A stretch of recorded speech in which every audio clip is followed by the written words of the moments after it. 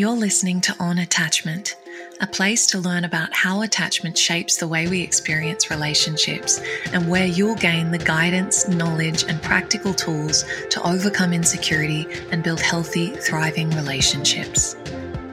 I'm your host, relationship coach Stephanie Rigg, and I'm really glad you're here.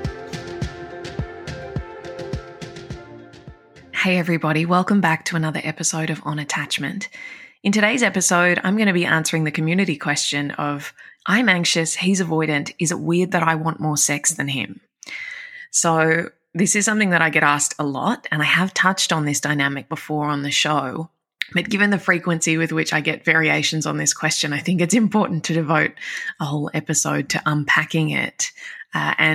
Spoiler alert, it's not weird at all. This dynamic is actually extremely common. I would say more common than not. So if you are someone in an anxious avoidant relationship and you have noticed a mismatch in libido that looks like the anxious partner wanting sex a lot more than the avoidant partner does, rest assured you're not alone. It's actually very, very common. So I'm hoping that in today's episode I can unpack for you why that's not weird, why it actually makes a lot of sense, and what the drivers are of that dynamic, and how you can work with it rather than exacerbating it. Because I think most people, without the knowledge and awareness of what's going on, will personalize this dynamic and act out from a place of hurt and make it a lot worse. And that can be really challenging because we get stuck there. So that's what we're talking about today. Before we dive into that, a couple of quick announcements. The first being just another reminder that the waitlist for Healing Anxious Attachment is open. As at the time of recording, there are over 500 people already on the waitlist, which is amazing. For anyone who's new around here, and I know there are a lot of you who are new, Healing Anxious Attachment is my signature program. It's an 8-week course. I run it a couple of times a year. And being on the waitlist is a no obligation thing. It's just that you'll get notified first when doors open, and you'll also access discounted pricing for enrollment. So definitely check that out if you're keen to know more. The link is in the show notes. The second quick announcement is just to share the featured review, which is my only complaint is there aren't more episodes. I wish I found this podcast earlier, as it would have certainly healed a lot of past hurt a lot quicker. I've never felt so heard and seen by a podcast. I think there's a lot of solace in knowing I'm not alone with my thoughts and behaviors. Now healing those thanks to On Attachment. Thank you so much for your beautiful review. I'm so pleased that you feel so heard and seen by what I share here. I think that, as you say, there is a lot of solace in knowing that you're not alone and that there's, another way available to you. So I'm glad that's been your experience. If that was your review, if you could please send an email to podcast@stephanierig.com, and my team will set you up with free access to one of my masterclasses. And if you want the chance to have your review read out and to get a freebie, if you just leave a review on Apple Podcasts. Unfortunately, it's only Apple Podcasts that qualifies, as the other platforms don't allow for reviews. But if you leave a review on Apple Podcasts, I select one at random for each episode. With 2 episodes a week, that means you've got 2 chances each week to be selected. And for anyone who has left a review whose review I haven't read out, please know that I read every single one of them, and I am so appreciative of you and your support. So thank you. So let's look at how this usually plays out. Here's what I see time and time and time again. And, to be very frank with you, I've experienced it myself, so I get it. At the beginning of an anxious avoidant relationship, you'll usually have a lot of sexual intensity. So you're going to have, lots of chemistry, connection, passion, fireworks, hunger, lust, infatuation, all of that sense of I can't get enough of you. And that's kind of in all respects, but particularly sexually. And that feels really good for both people. The anxious person loves the feeling of being wanted and chosen and desired. That's like balm to the soul of the anxious partner. And the avoidant person gets a lot out of that too, because it's fun and they feel wanted and they feel desired and they feel successful. And They get all of the upside of the juiciness of that honeymoon period before their triggers set in. So on both sides, that initial period is really exhilarating and rewarding. What tends to happen is that as the relationship becomes more serious, that could be anywhere from a month in to 6 months in to a year in, just depending on the arc of your particular relationship. As things become more serious, as that initial chemical rush tapers off, what will typically happen is the avoidant partner starts to pull away sexually. So they might have less interest in having sex. They might initiate sex less. They might just be less engaged in sex. They might experience performance anxiety or other performance-related challenges sexually. And so there are these really noticeable drop-offs in their interest level in sex. And for the anxious partner, that sends the alarm bells ringing big time, because not only did that initial period of sexual intensity feel really good for the anxious person, but the anxious person has a tendency to make it mean something that the avoidant person doesn't. In other words, for the anxious partner, it's like, oh, we have this incredible sexual chemistry. That means that we have an incredible connection. That means that we're meant to be together. That means that, I've never felt anything like this before. Therefore, you're the one. This is serious. This is it. And that is all very exciting for the anxious person. So they get very attached as a result of that sexual intensity. When that sexual intensity shifts and all of a sudden is a little lacking, the anxious person internalizes that and starts to panic. Go, what have I done? I've done something wrong. They're losing interest in me. They must not be attracted to me. Maybe they liked me at the beginning, but then I didn't perform well enough for them sexually, and so they're no longer interested in having sex with me for that reason. I didn't do a good enough job. The anxious person's tendency to make everything about their failings and their unworthiness and their not good enoughness very much bubbles to the surface here. And so the anxious person will typically test. So they'll notice this thing, they'll start to panic in their head and tell themselves the story, and then they'll start to try and gather evidence and go, okay, is this just in my head or is it real? Is this legit? And so what do? They'll maybe start to be more flirtatious with their partner, or try to initiate sex more, or try to seduce them, or be more affectionate, try and hug and kiss them, all of those things to gauge the response, to see, are they really pulling away or am I making this up?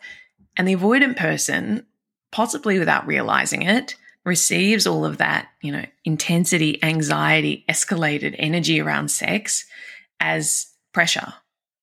And so they're likely to respond to that by withdrawing further, which cements the anxious person's read of the situation as they've lost interest in me sexually.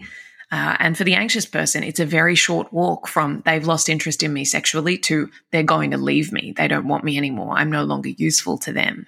Whatever connection we had is slipping away from me, and I feel really out of control and panicked and like I've done something, but I don't know what.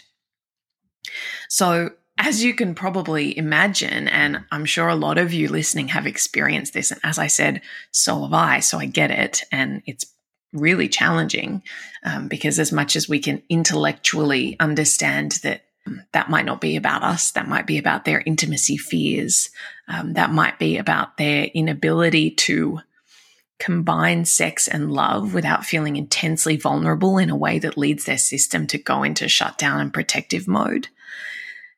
As much as we can intellectualize that, it's really still very tender to our wounds, our unworthiness wounds, the part of us that just wants to be wanted and chosen, and who feels like they had that and then it got taken away from them through no fault of their own. So don't underestimate how big this is in terms of the emotional imprint of it. And you'll need to really approach it with a lot of self-compassion because it's really easy to personalize it. It's really easy to make it all about you and take it as unequivocal evidence in support of those really painful stories about yourself, that you're not good enough, that no one's ever going to want you, that when you show yourself to someone, they reject you, that nothing you do is good enough to get someone's attention and keep it. Whatever the stories are, there are a lot of them. And this is a vulnerable area where we can really spiral in our self-worth. So to return to the essence of the question, is it weird that I want more sex than him? No, not at all. It's very common because of that trajectory of, sexual intensity followed by sexual withdrawal by the avoidant partner. Then the anxious person, when faced with the insecurity that comes with that fallout, wants sex more than ever because sex is equal to validation. Sex is equal to reassurance. Sex alleviates that fear of rejection or that feeling of rejection that has kind of infected the relationship. So it's actually very common. And if anything, the more he pulls away, the more you're going to want sex for that reason that you just want the feeling of being wanted. So what do we do with all of this? It might feel overwhelming to hear me share what drives that pattern and how very common it is. And I'm not going to mislead you by saying that it's an easy solution. I think the honest truth would be to say that both people need to have a level of awareness and willingness to be vulnerable about this.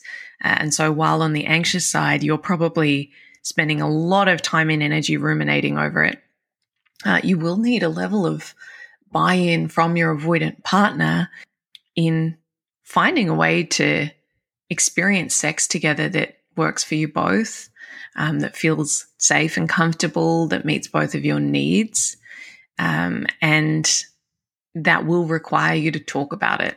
Unfortunately, as much as we all hate talking about sex and having those messy, vulnerable conversations, it's really a necessity in any relationship, but particularly in one where all of this emotional density is present in your sexual dynamic. So as much as possible on the anxious side, depersonalizing it will help because it will allow you to show up to those conversations vulnerably without being in this state of panic and stress and accusation and self-protection, which will only elicit a similarly, reactive and defensive response from your partner.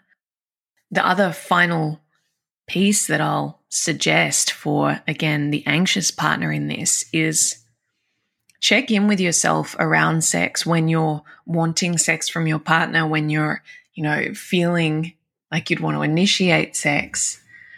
Just check in with yourself on whether you want sex or whether you want to feel wanted. Because if it's the latter, then what you're really wanting is reassurance or validation that everything's okay. And that might point to a broader unmet need in the relationship that you can get met in other ways and potentially healthier ways rather than leaning on sex as an indirect way to get that validation or reassurance. So asking yourself, do I actually want sex right now or do I want to feel wanted by my partner? And that will, again, allow you to just have greater clarity for yourself around what the need is. And in so doing, have a much better chance of getting that need met in a way that works for you, for your partner, for the relationship. So I hope that that has been helpful in unpacking that dynamic that is so very common, giving you a bit of an understanding of why that happens and what drives it, and some sense of what you can do and, what not to do if you find yourself in that situation and you're needing to tackle it. I should also say I have a masterclass on my website called Sex and Attachment, which is, I think it's about 90 minutes and goes into all of this, obviously, in a lot more detail. I do also have a module in my Healing Anxious Attachment course around building a secure sexuality. So if you are wanting to go deeper on this topic, I definitely suggest checking either the Sex and Attachment Masterclass, which is instant access. You can get that on my website, or, as I said at the start, joining that waitlist for Healing Anxious Attachment. If you've enjoyed this episode, I'd love for you to leave a 5-star rating and a review. As I said, it does really help so much in getting the word out and helping the show continue to grow. But otherwise, I look forward to seeing you next week. Thanks, guys. Thanks for joining me for this episode of On Attachment. If you want to go deeper on all things attachment, love, and relationships, you can find me on Instagram at Stephanie__Rig or at stephanierig.com. And if you enjoyed this episode, I'd be so grateful if you could leave a review and a 5-star rating. It really does help so much. Thanks again for being here, and I hope to see you again soon.